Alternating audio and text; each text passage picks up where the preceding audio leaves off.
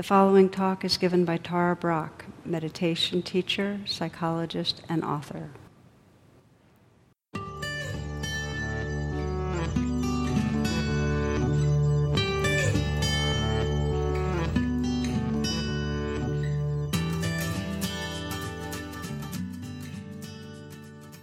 wanted to begin. I was very touched, and I loved Trudy's sharing last night about wise effort, and it reminded me of an experience I had in 2001. And this was a few weeks before 9/11, and I was at the World Trade Center at a conference on Buddhism. It was run by Tricycle magazine. It's one of their first Buddhist conferences, and so they asked, as the opening address, they asked about 6 of us to speak to the question of what, if we had to just in 10 minutes describe from a Buddhist perspective, what is the key to liberation, to happiness, to realization, what's the key to it? And they had a lineup of, at least in my eyes back then, of real elders, and I was the only woman in the lineup.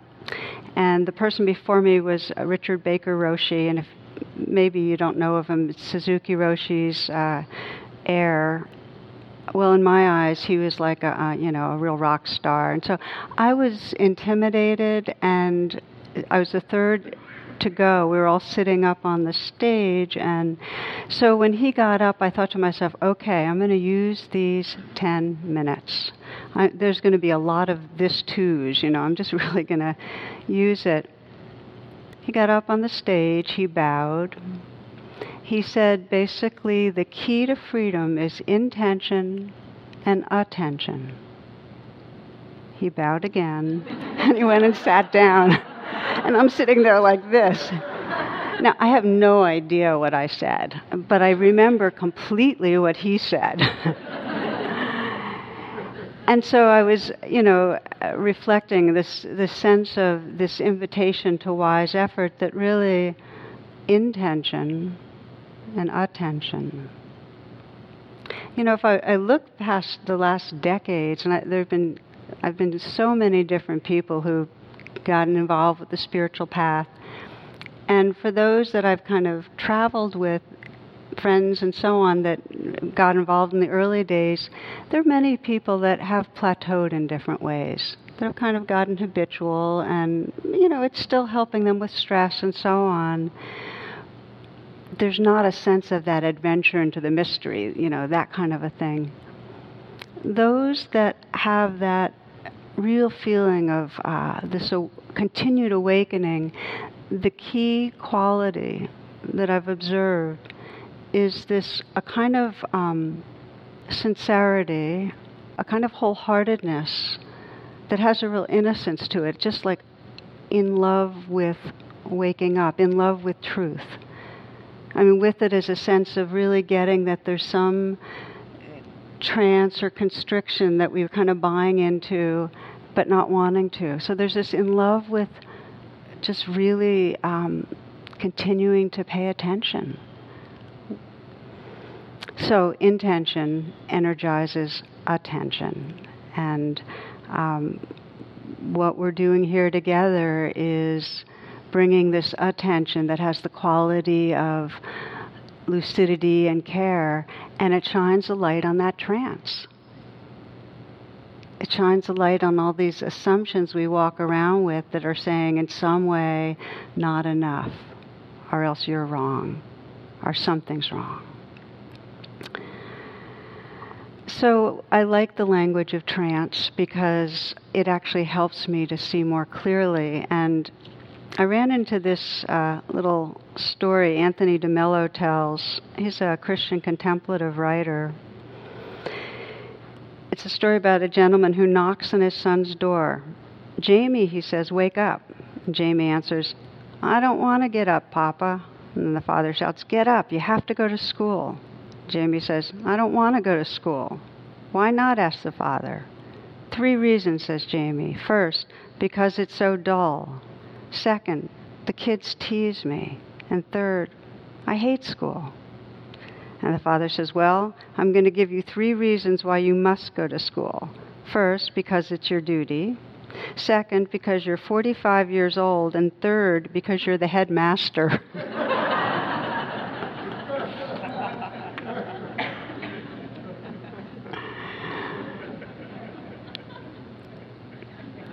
So the classic description of our predicament is living in a dream, as many of you know. And we practice here with, just over and over again, waking up out of our thoughts and so on. I liked hearing, this is Reb Salman, who describes, he was traveling the circuits teaching. He describes his youngest daughter, Shalvi. She's about 5 years old at the time, and one day she wakes up and says to him, Abba, and it might be Abba, I'm not sure how to pronounce it, it means father. She says, you know how when you're asleep and dreaming it seems so real? And then you wake up and realize it was just a dream? When you're awake, can you wake up that much more and realize that this is just a dream? It's pretty precocious, right? So we are waking up. I just love watching all of us here together, and I'm including all of us because I feel like this environment is conducive to deepening attention, and when we do, we see the different ways we've been hanging out, believing that we're something other than that we are, that we're not who we think we are. I had a T-shirt that now La owns. You still own it? La gave it away. I have to process. I just need a few moments to process this. La gave it away. Okay. Okay. I'm this too. The T-shirt said. She said, it says, meditation, it's not what you think. Meditation, it's not what you think. So there's a greater truth. And we live in a kind of narrowed plane, and there's a greater truth. There's a mystery that's aware and loving and here always, and we're living in something smaller. So the most ongoing inquiry behind all our inquiries is something like, what in this moment truly serves awakening? What in this moment most serves awakening? And in some way, if there's any sense of separation, that yearning place in us is really wondering that, like, what in this moment allows for more freedom? What awakens us from the dream? In this morning's instructions, I asked a question at one point, some of you might remember, which is to just ask yourself, am I dreaming? And this is a question I found in one of the teachers that's most inspired me, Punjaji. He just says, just to ask yourself, am I dreaming? And the inquiry shines a light on how often, even when we think we're present, there's a kind of thin veil of commentary or critique or imagining that we're sitting here meditating, having another image that some way divides us from the fullness of just being right here. So what I'd like to do with our time tonight is explore 3 key markers of dreaming, of when we're really in that trance, and the ways that naturally attention can undo the trance. Each of the markers, as you'll sense, by very nature, is a way that we're resisting reality, that we're in some way pushing away or wanting life different. And the first that we'll be exploring is attitude, that sense that what's going on right now is wrong. And often we're not aware that we've come to that conclusion, but there's some underlying sense that this is bad or wrong. And the second marker that we'll be exploring is how, out of that bad, wrong feeling, we deepen the resistance by looping around in thoughts and reactive emotions. And then the third is how we then go into either behaviors that are driven by grasping or aversion. So those are the three signs that we're dreaming. So let's just take them one at a time, because with each one of them, I just want to explore with you how it actually consolidates a sense of self. And sometimes this is described as kind of a kind of chain of becoming. It's a simplified version of the chain of dependent origination, where you have some sense of pleasantness or unpleasantness, and right out of that comes something's missing or something's wrong. And right out of that comes a looping of the thoughts and feelings to start taking control. And each step further solidifies a sense of egoic self, further deepens the dream.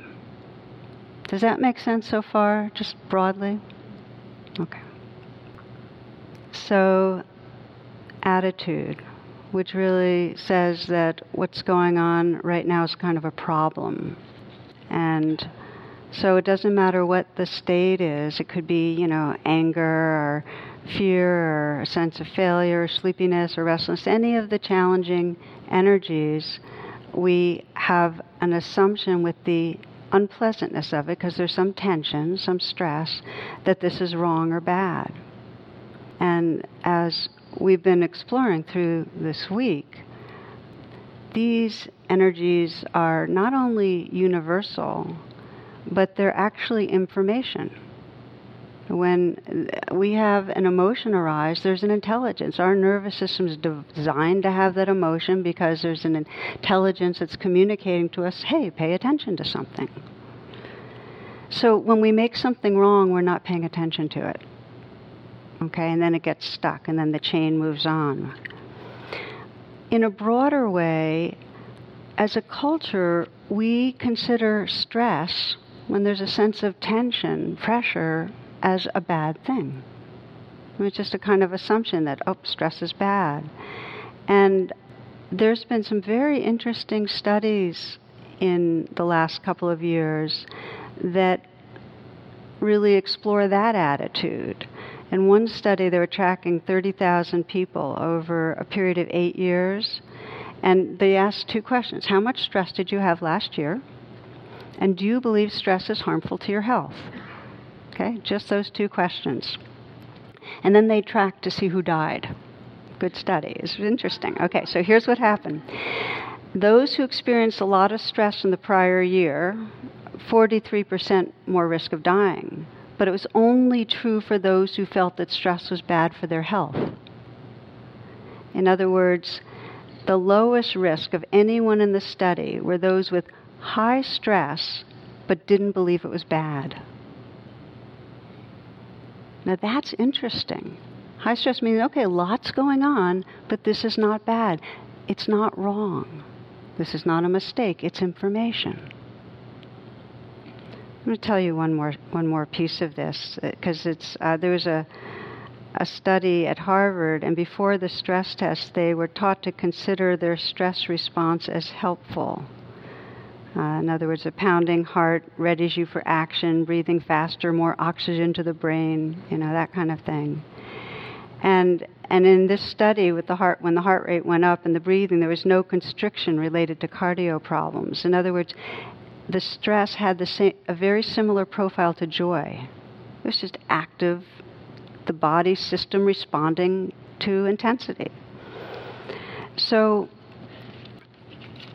if you're interested in this kind of thing, Kelly McGonigal from Stanford has really spearheaded some of these studies, health psychology. But to me, the point is this, that as part of our ego's development, stress, these different emotional challenges, is critical information for us to sense how we need to adapt and shift our attention so as to wake up. In other words, whenever we're getting caught in emotional pain, it's feedback that you're believing something that's not true. If you're caught in emotional pain, you're believing and feeling something that's limiting. If you're caught in emotional pain, it means that you're identified with an egoic sense of self. You're in a dream. And it's a message. It's not a bad thing. So the undoing of the dreaming, if we can catch it at that stage, okay, there's something unpleasant or challenging going on, instead of making it wrong, we can catch that attitude, then we can actually make use of what's going on. I'll give you an example from my own life. I'm going to share from you a few tonight examples of undoing, that places where I felt like I learned some things that were really helpful. And in this one, this is one of the earliest retreats I went to. It was a retreat. I had just begun in a teacher training program, and I was shifting from teaching yoga to teaching meditation. It was early years, about 25 years ago almost. And I got overwhelmed in the retreat, as many of you have noticed. The more I paid attention, the more I realized wall-to-wall judgment. I went in the retreat a few more days further. I could not believe how my mind was absolutely addicted to judging. And it was like, okay, it's always been like that. I just wasn't noticing. I was judging, my family and my friends and myself. I was judging my teaching colleagues and teaching friends. I was just judging across the board. And I understood the positive intention. I was judging because something in me felt like I had to be the best, and so I had to put other people down, and if I wasn't the best, then I wouldn't be loved. So I just had to keep on putting people down so I'd still be the best and I'd still be loved. It didn't help to know that. I mean, it helped a little bit, but the reason it didn't help was it was so wall-to-wall that I knew that, yes, these are challenging energies, and other people are living with their challenging energies, but this is a really, really big one. And I felt a despair, like it felt crushing in its bigness, like I don't know how I'm ever going to wake up out of this much judging. Anybody ever had that one?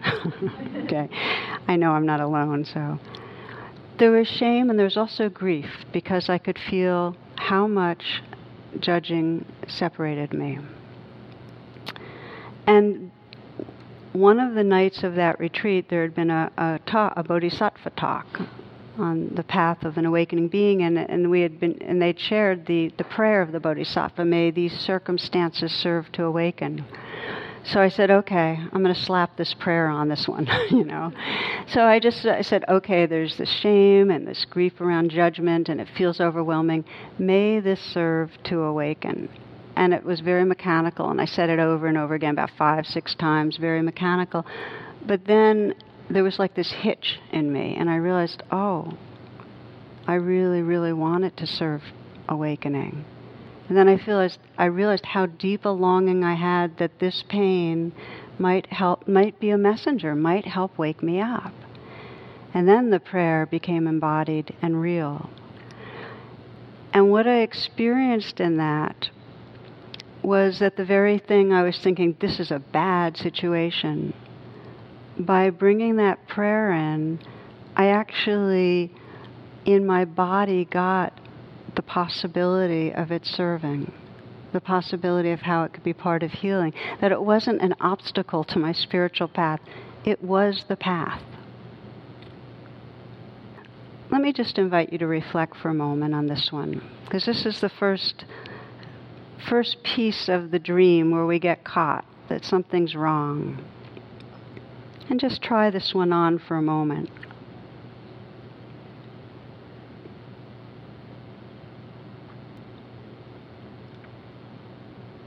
Just letting your attention go inward. And scan your life for a situation that brings up difficult emotions.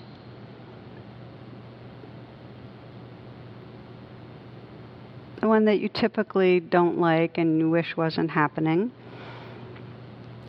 Or at least that's your first response. And just take a moment to bring the situation to mind and what it brings up.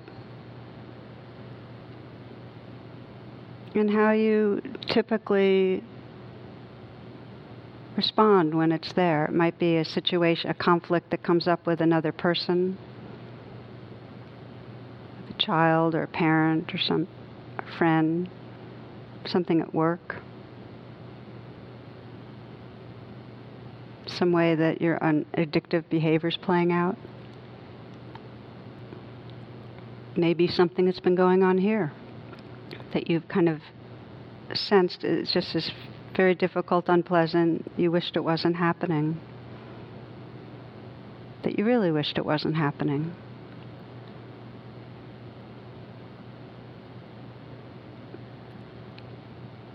And then just take a moment to explore this aspiration. May this too serve to awaken.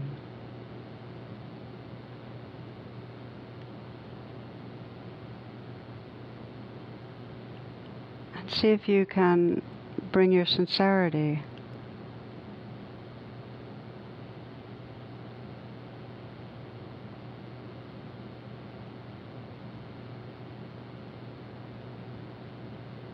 Just notice what happens when that attitude of this is wrong or bad shifts. And sometimes instead of the prayer, may this serve awakening, it can be, how might this serve awakening? And that too just opens it up some.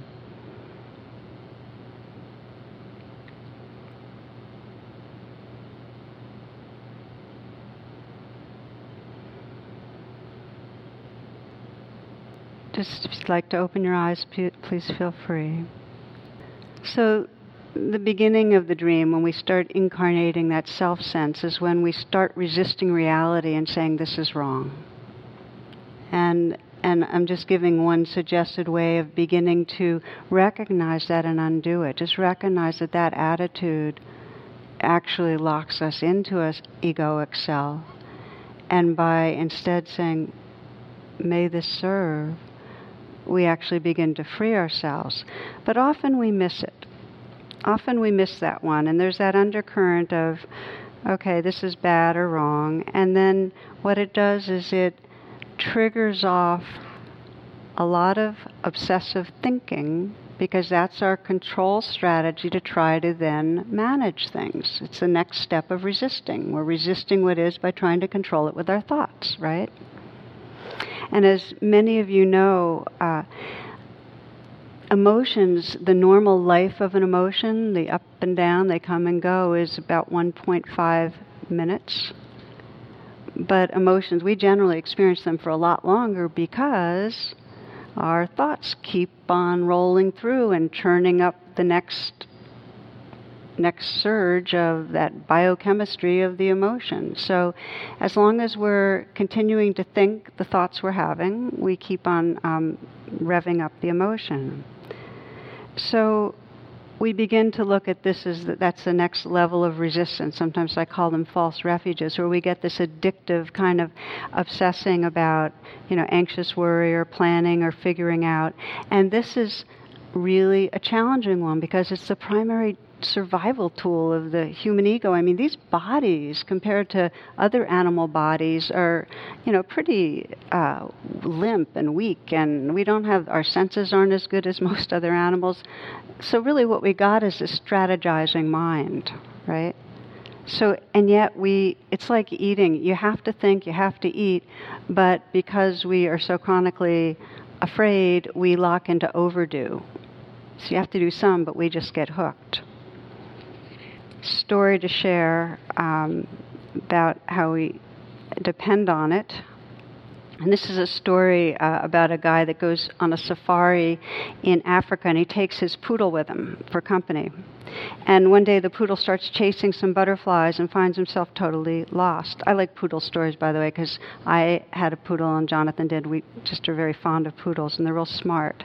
So this poodle's wandering around trying to find his way back after being lost, and all of a sudden sees a leopard rapidly heading his way. So the poodle thinks, uh-oh, and luckily the poodle notices some bones on the ground close by and immediately turns his back to the approaching cat and starts to chew on them.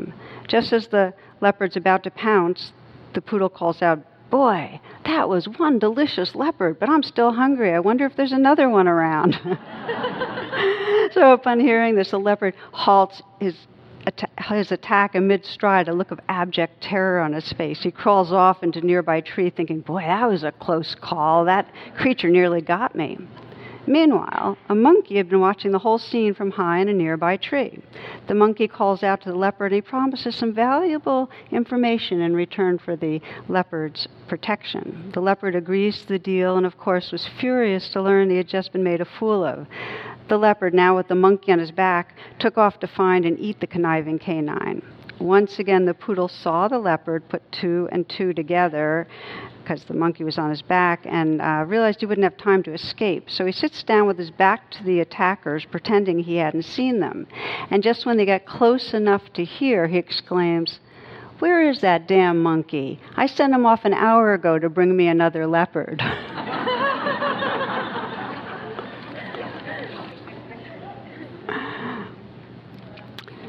So it's kind of fun. And the truth is, we rely on our cleverness. And in a way, those that have gotten the most kudos or mileage are the most hooked on how the mind works and have a hard time trusting more of a wholeness of being.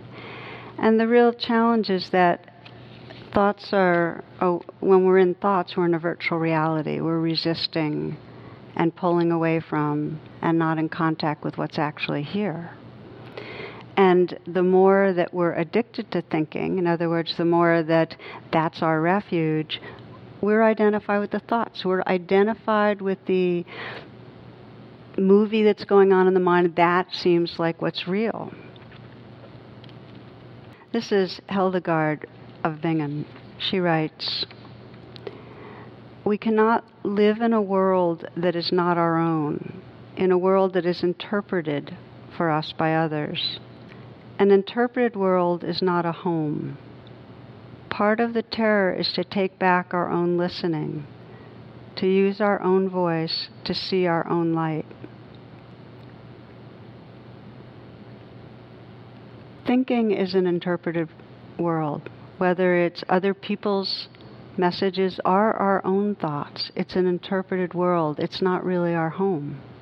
Does that make sense? That when we're living in that virtual reality, we're not at home. We're one step removed. So it's a way of resisting the life that's here, and it further consolidates the sense of self. We believe in the narrative we're telling about ourselves and the world, and we lose touch with a sense of our intuitive being and our heart and our wholeness. So the undoing is the practice we primarily are doing here, over and over again, when we're recognizing the thoughts are there and we're not pushing them away and we're not, condemning, but there's a kind of opening again to what's actually real. And in that, when we do that, we start breaking that chain of becoming. In other words, we step out of that narrative that is consolidating around a self. I want to share with you a story again, or from retreat, because a lot of my insights happen when I've deepened my attention on this and this kind of inquiry about dreaming and seeing through the dream. And this was just a few months ago. In January, I was at the Forest Refuge for 10 days, and that's up in Massachusetts. And for those of you that don't know, this is a retreat center where some of the people that are there at retreat have been there for a year. There's a few that have been there for a few years. People go for long stretches of time, and there's a very strict protocol to really protect the space and the peace and the, just keep a really beautiful environment for going very deep into either collected samadhi or openness. So there's rules, and like here, no talking, no writing notes to other yogis, no contacting. And it's very slow and quiet and still there. So Jonathan and I went up together, and we parted ways the first night we got there. He went to room 214, and I was in 201, and we knew we were just no eye contact. We were going to be ships crossing, 6 days in, and I started fixating on the fact that I had brought these packets of emergencies with me, but I hadn't given Jonathan any, and what if he got sick and he didn't have his emergencies? But I know I wasn't supposed to contact him or write a note or do anything, and I thought, it wouldn't hurt to slip them under his door, so, and then I perseverated a little bit, so, my mind's kind of turning like, yeah, but, it could just stir up a whole, now you gave me this, I'll give you that, But I decided, okay, I'm going to be generous, and it's out of caring. My intention's good. So at a time, I looked down the hall, and nobody was around. So I'm going down the hall like this, and I went to where the door was, and I shoved them under, and I went back, and then all of a sudden I got this thing in my heart, and I went back to the door and looked, and it was the wrong door. So I had put emergency under another yogi's door, probably someone who had been there for 2 years and was in a deep state of samadhi.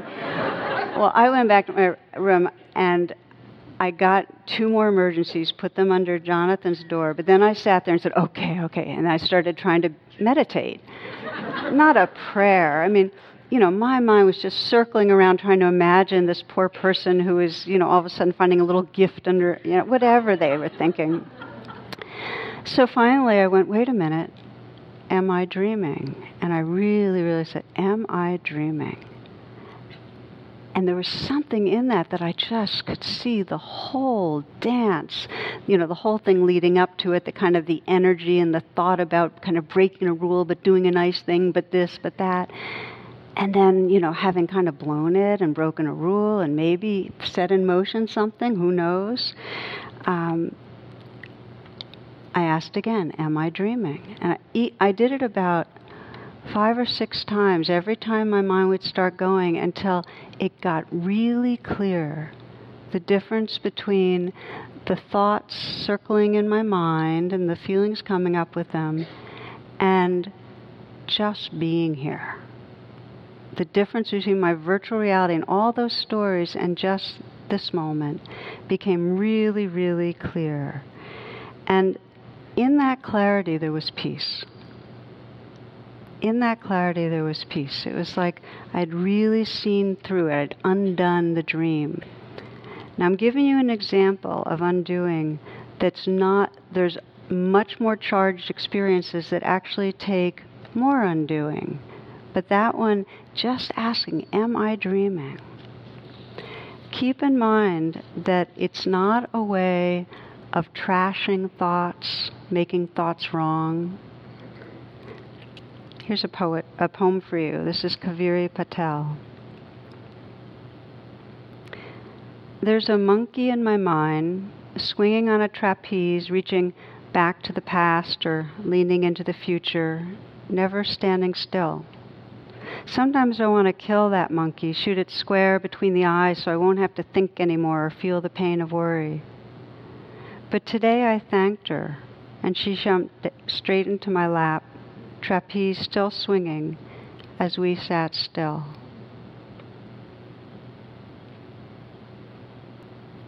So this is the second piece. There's something wrong. Can we stop making something wrong? And then there's the way that something wrong, when we don't catch it, gets us circling in thoughts. Can we wake up from that dream? In some way to say, is this a dream? Am I dreaming? Thank you very much, but not now. Choosing to let go of the dream and open. Often we miss it. That too. We don't undo the thinking and we don't undo the feelings. And some of you might remember Gandhi said this. He said, our beliefs create our thoughts, and our thoughts create our actions, and our actions create our character, and our character creates our destiny. So sometimes we don't stop the chain, and the more times the chain runs, the more destiny we get really trapped in an egoic trance for decades and decades or lifetimes. But we can pause at any juncture of this trance or dream and deepen attention when we catch it, and we are waking up to catch it. So if we don't catch it at the stage of making it wrong what's going on, and we don't catch even the looping, sometimes we catch it when we see the behaviors themselves, right? That's the next stage. We actually find ourselves eating way more than we meant to eat, or saying out loud things we didn't mean to say. And those are the two main areas. We find that our main areas, this is the reactive doing part of the trance. It's driven by either aggression. We haven't really been with what's right there, so we act out of the aggression. And we find ourselves, it may be that we're demanding things from others, or we're guilting them, or we're threatening them, in some way violating. See it in our world. I'll read you a short little piece. An alleged radio conversation between a U.S. naval ship and Canadian authorities off the coast of Newfoundland some years ago. The Americans are saying, "Please divert your course 15 degrees to the north to avoid a collision." The Canadians are saying, "Recommend you divert your course 15 degrees to the south to avoid a collision." Americans, "This is the captain of a U.S. Navy ship. I say again, divert your course." Canadians, "No, I say again, you need to divert your course." Americans, sternly now, "This is the aircraft carrier USS Lincoln, the second largest ship in the U.S. Atlantic Fleet. We are accompanied by 3 destroyers, 3 cruisers, and numerous support vessels. I demand that you change your course 15 degrees north, that's 15 degrees north, or countermeasures will be undertaken to ensure the safety of this ship." Canadians, "This is a lighthouse. Your call."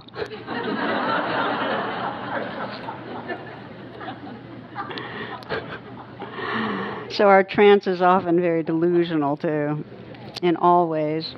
So there's the aggressive actions that we get into, and then we also know how our wanting, just the craving, brings us into actions, whether it's seducing or chasing or accumulating more pleasure, seeking juicy experiences. And we see it in meditation, the doing in meditation to have our meditation better. And keep in mind, any doing that comes from this wanting solidifies a wanting self. So if you're meditating, you're doing a lot of tinkering, trying to get it to be like this or get it to be like that, or you have yet another project to make yourself the better meditator, that's another level of resisting what is. Kazantzakis, Nikos Kazantzakis, he writes, this is one of my favorite examples I'm sharing with you now. He says, "I remember one morning when I discovered a cocoon in the bark of a tree just as a butterfly was making a hole in its case and preparing to come out. I waited a while, but it was too long appearing and I was impatient. I bent over and breathed on it to warm it. I warmed it as quickly as I could, and the miracle began to happen before my eyes, faster than life. The case opened, the butterfly started crawling slowly out, and I shall never forget my horror when I saw how its wings were folded back and crumpled. The wretched butterfly tried with its whole trembling body to unfold them. Bending over it, I tried to help it with my breath. In vain. It needed to be hatched out patiently, and the unfolding of the wings should be a gradual process in the sun. Now it was too late.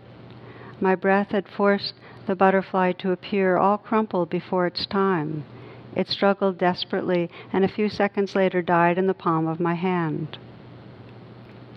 That little body is, I do believe, the greatest weight I have on my conscience, for I realize today that it is a mortal sin to violate the great laws of nature.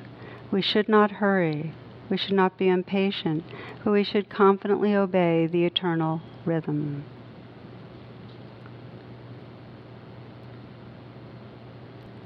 So another way of resisting is really not allowing ourselves to be who we are right now, thinking we should be more and different and trying to push ourselves or contort ourselves, whether it's to please another, to get another's approval, or to meet our own expectation. It can happen in meditation when we think we should be going deep into the fear. And there's a sense of we're not ready yet. And that really, as in the inquiry this morning, that we need to be able to step back and really find some resourcefulness and have more of the sunshine, giving us strength. And then we dip in. And then we come back and get more of that sunshine. In other words, to listen to our natural rhythms. And in the moment, the wise effort is simply to notice and allow how it is right now. If we're aligned in that way, there'll be a natural intelligence on what most serves. So, thus far, what we've explored is 3 of the primary signs of being in the dream.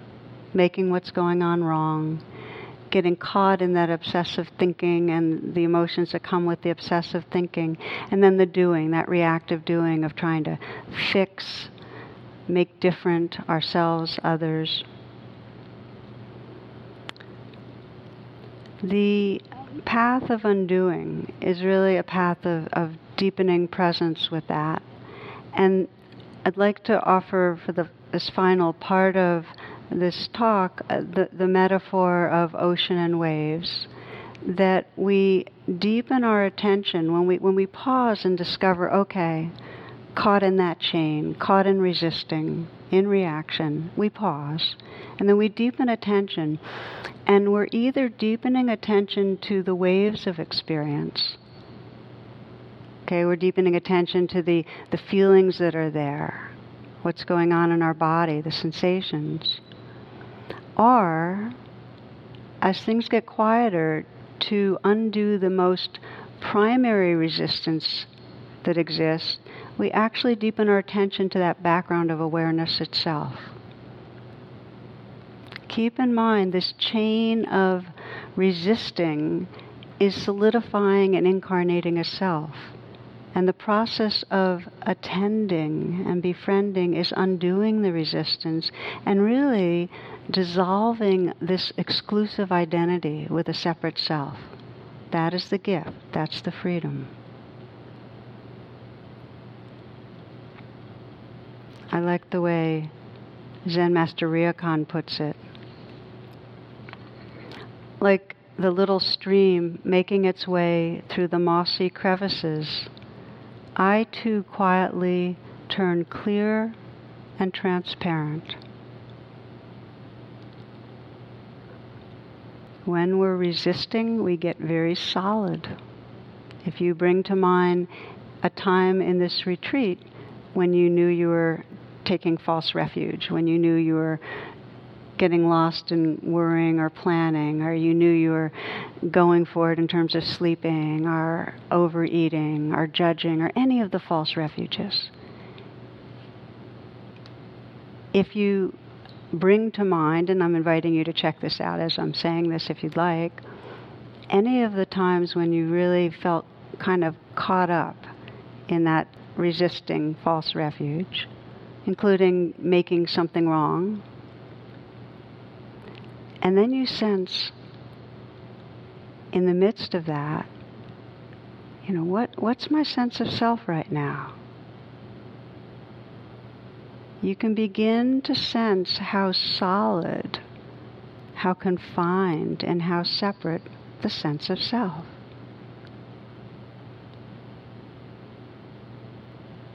And when I explore this with people, the stronger the emotion, the more the emotion's got a kind of grip on us, the more separate and solid we feel. Does that resonate for some of you? This is how the ego gets shaped and gets perpetuated.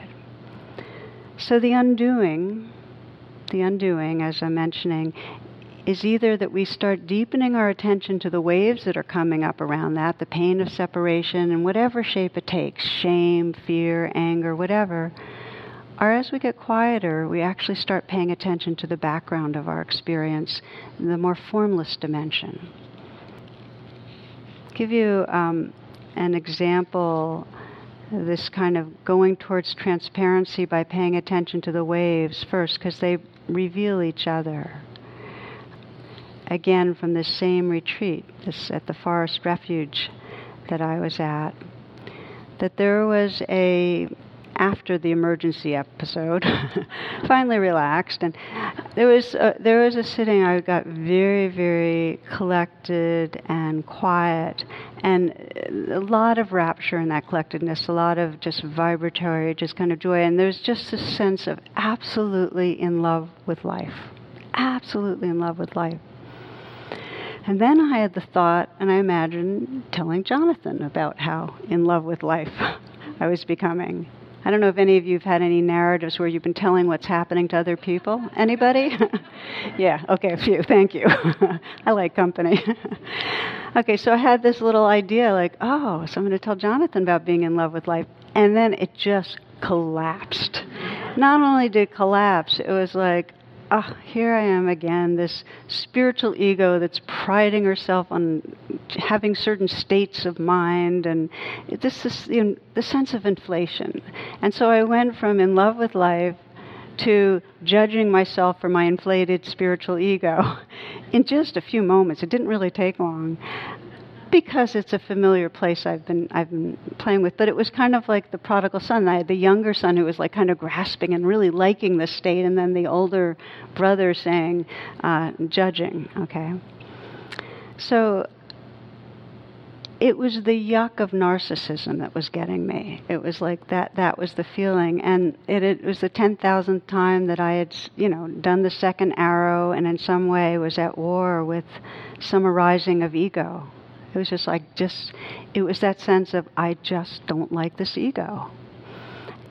So as I've been describing with you, I've been using this practice of am I dreaming a lot, just as some way to cut through and to see, and I could see in those moments, okay, so this ego, this grasping after states and this, then the judging is all just energetically arising. It's just naturally, it's just the energies of life. And I could see all that.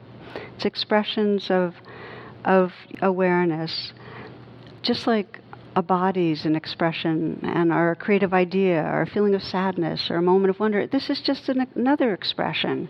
So I was kind of telling myself that, but then my intention kind of deepened, and I really got the sense of, it was remembering that kind of teaching that if we can regard whatever is happening, that we're actually choosing it. We're actually welcoming and agreeing profoundly to the life that's here. The more deeply we can say yes, the more deeply we can touch freedom. The other side is whatever we can't embrace with love controls us, keeps us identified. So with that, my intention, remember intention and attention, my intention got really sincere, and then I started sensing, how deep can yes go? And this is just another way of, I'm just offering different ways of posing questions, but how deep can yes go? How fully can I let be? How deeply can I love this too? Okay, and that was the kind of inquiry. And some of you might know that the Prajnaparamita is considered the mother of all Buddhas, and that's just an expression of that vastness of wisdom and love and awareness that's really the source of all beingness. And so I kind of posed to myself, can I relax back and just be Prajnaparamita and let this egoic arisings truly be like solar flares from the sun? It's like that. Like truly this belongs to this vastness. Can I be like the ocean that's loving the waves? It's like that was kind of the... So then I really started paying attention to the waves with a cellular kind of agreeing. And I know from working with a number of you now that this has been an incredibly rich and deeply freeing path to take what's arising, and whether you think of it as the inner child or as your Prajnaparamita, and this is an expression of existence, or the ocean and it's the waves, truly, truly, tenderly embracing the life that's here. That was the practice. It's like I was, on a cellular way, saying yes, until, as I described this morning, I started sensing that Prajnaparamita was the space between the cells and around the cells, and that everything was emerging from this awareness and tenderness. It all belonged. It really all belonged. As much as we know waves belong to the ocean, it belonged. So there was a shift there from the resistance, the being at war with what is. There was a shift to that, to being what is, and an inclusion that was profoundly suffused with loving presence. And then I decided to tell Jonathan about it, and looped around again, you know. So sometimes we move through and we encounter that kind of coagulation of selfing the way I'm describing, where there's a lot of charge and a lot of emotion. But also, as you've found, there are times that you're practicing and it's much quieter. And there's still thoughts that come and go.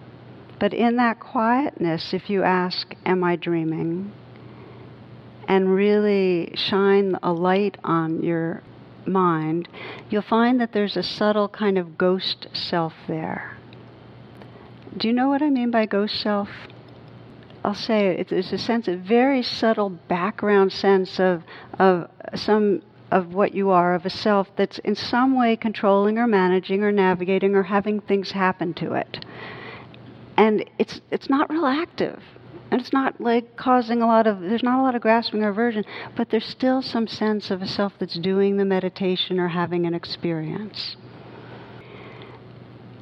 When that's there, that's still a subtle way of pulling out of just that beingness and being identified. So this is a time where if we want to deepen the undoing in the most profound way, we can actually turn and look towards that sense of a ghost self and look behind and just sense, who's aware of this? Who's experiencing this? This is called taking the backward step. That rather than paying attention to the objects that are here, sounds, sensations, thoughts, feelings, we're actually gently turning the attention and looking back. It's as if there's a projector shining the movie on a screen. We're looking back into the projector, into the light, and into the consciousness that even created the film. We're looking back into awareness.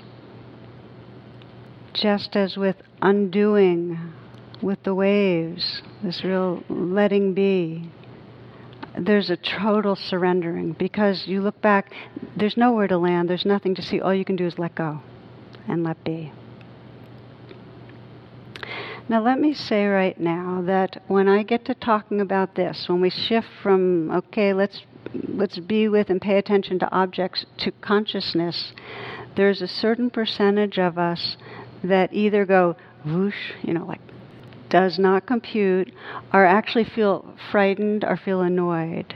And I want to honor that each of those is a good informative response, that it may not be the practice or the time to attend like this, okay? That if you explore this, it's with a really light touch and with a curiosity and an openness.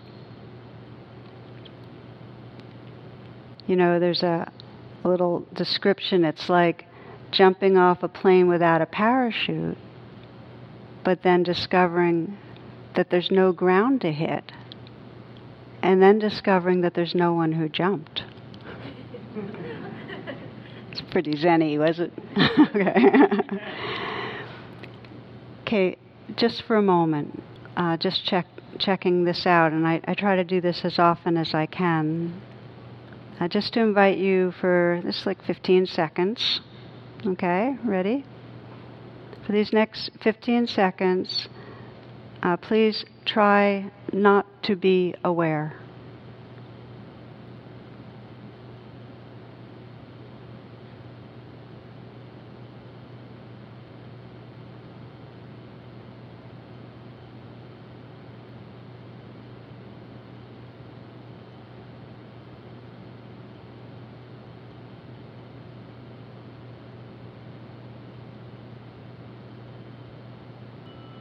Okay, that's enough.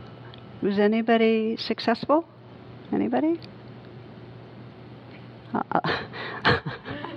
I'll share that I did this at a workshop with my mom a bunch of months ago, and a couple hundred people. She was the one hand that went up. Thank you, Mama.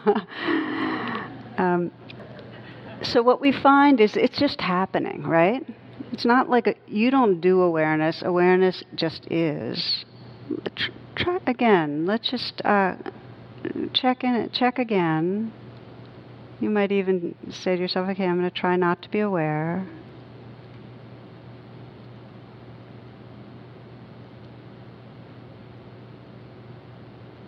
This time with some curiosity, just gently turn back and just notice awareness. See if you can get a little familiar with awareness.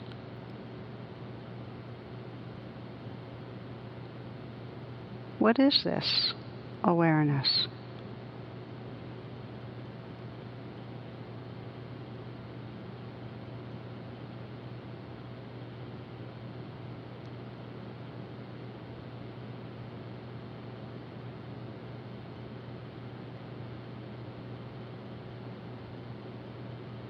What is it like if you were describing it? How would you describe awareness? What's the essence of awareness?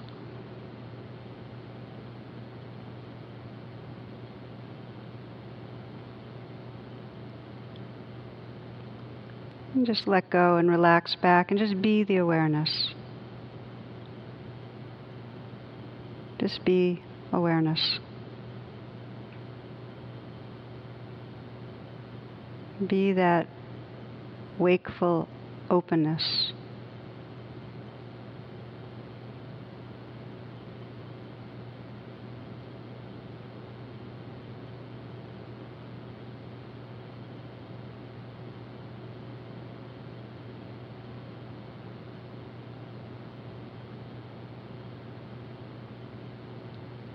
And if you find the attention focusing or fixating on a sound or a thought, the undoing is just to wonder, okay, what's aware of this? Who's aware? Who's listening? And gently turn back and look. Attention to awareness. And then just surrender, let be.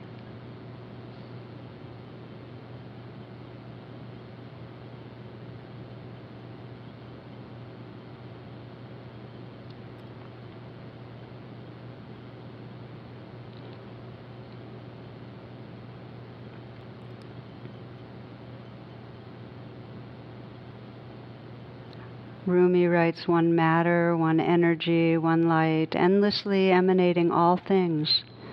One bright turning diamond, one. Ground yourself.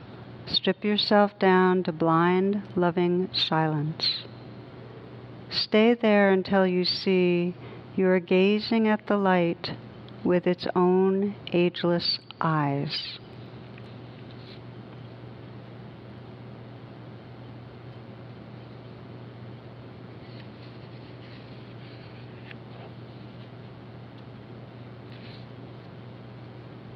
Taking a full breath, if you'd like, and coming back.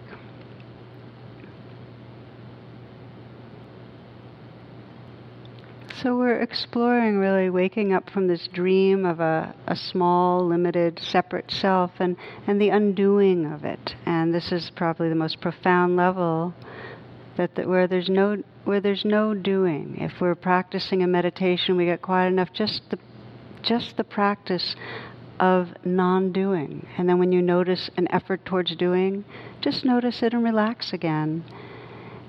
Helps to dissolve that very persistent sense of I'm doing the meditation. That the purpose of meditation is ultimately to dissolve the sense of a meditator.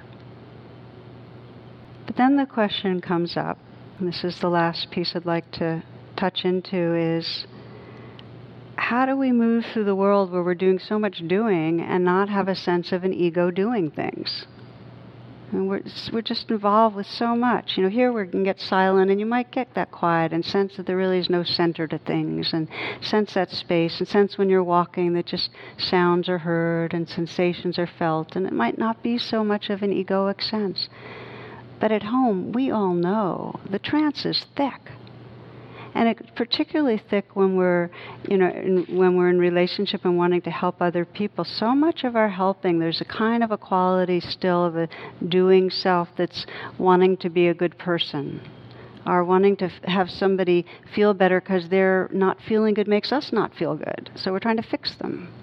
So I want to share with you an example of how we can, even with that, begin to shine the light of awareness and pause and get out of the way.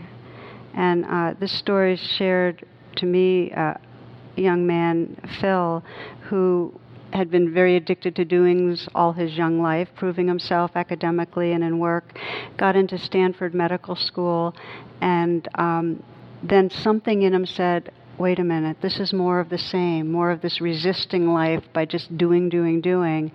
So he said no to Stanford, started doing volunteer hospice work, and within a month came down with a very rare and very, very aggressive kind of cancer, 26 years old. He's recovered, or he's in recovery. This is a story he shared about his work in a third world country doing some relief work with an NGO, and having to come to terms with that doing self. And described accompanying an old man with a broken hip to an emergency room, and how this man was had to be taken in this wagon of a car, and so he was jostled around, and the amount of pain he was going through, and then having to wait hours in this emergency room, still not getting attention. And Phil described his helplessness at not being able to provide relief, because all he could do was hang out there. And at one point, someone handed the old man a bread roll. And this is what Phil writes. He says, it was then that something miraculous happened. The old man broke his bread roll in half and stretched out his hand toward mine. An acute sense of surprise and embarrassment came over me, and at first I refused his offer, insisting he eat it, for surely he needed it more than I. But my feeble attempts to decline the gift were wholeheartedly dismissed as he pushed the bread into my hand, motioning me to eat. And so I did, me looking bewildered and humbled, and him looking quite pleased to share his meal with a near stranger. Moments like this continue to deepen my understanding of what it means to embrace non-doing. It's come to mean being brave enough to disarm myself, to set aside my intellectual firepower and self-protective shields, and to enter into another's chaos, not to do for them, but simply be with them. It takes courage to sit in that silence, often empty-handed, and humbly accept the lesson that feeble man so beautifully demonstrated that day, that I am as much the patient as he is the healer, that he is not a broken machine idly waiting to be fixed by the non-broken. So this is about getting out of the way. It doesn't mean we don't do things, but it means that we shine the light on where there's that grasping or aversion inside us, and bring presence to that, so that when we get out of the way, as we know, the river knows how to flow, it knows how to get around rocks, it knows where to go, and so do we when we get out of the way, and there's just that natural intention and caring. There's all these ripples of peace. So tonight, no different from anything else we've been exploring, just to kind of focus on how the dream tightens us into a solid self, and how by shining the light we begin to loosen that and become more transparent. So just invite you to take a few moments. Come sitting quietly.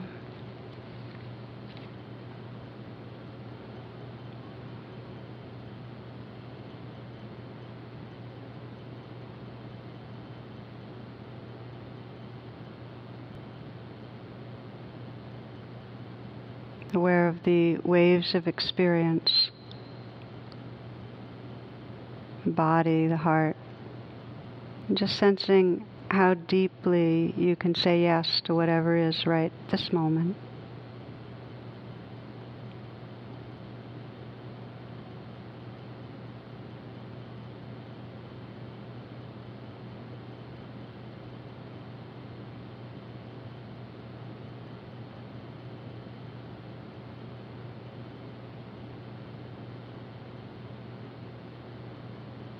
And sensing in the background that which is aware. That alert inner stillness, that formless dimension.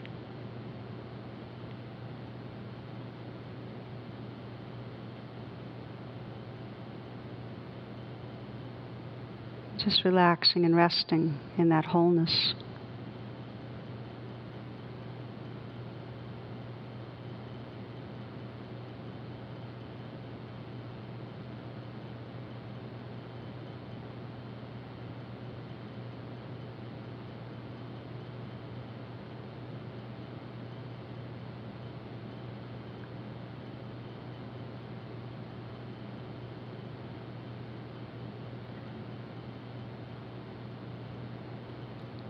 Closing verse. Settle in the here and now. Reach down into the center where the world is not spinning and drink this holy peace. Feel relief flood into every cell. Nothing to do. Nothing to be but what you are already. Nothing to receive but what flows effortlessly from the mystery into form. Nothing to run from or run toward. Just this breath. Awareness knowing itself as embodiment. Just this breath. Awareness waking up to truth.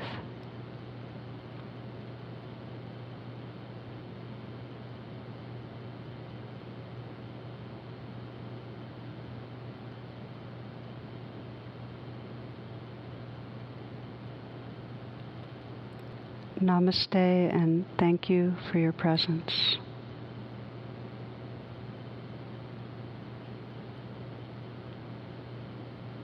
That poet was Dana Faulds, just in case any of you want to know.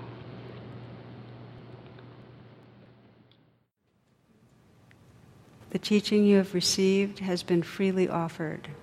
If you'd like to make a donation, learn more about my schedule or programs offered by the Insight Meditation Community of Washington, please visit tarabrach.com and imcw.org.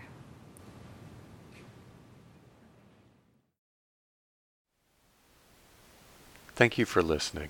To learn how you can support the teachers and Dharma Seed, please visit dharmaseed.org/donate.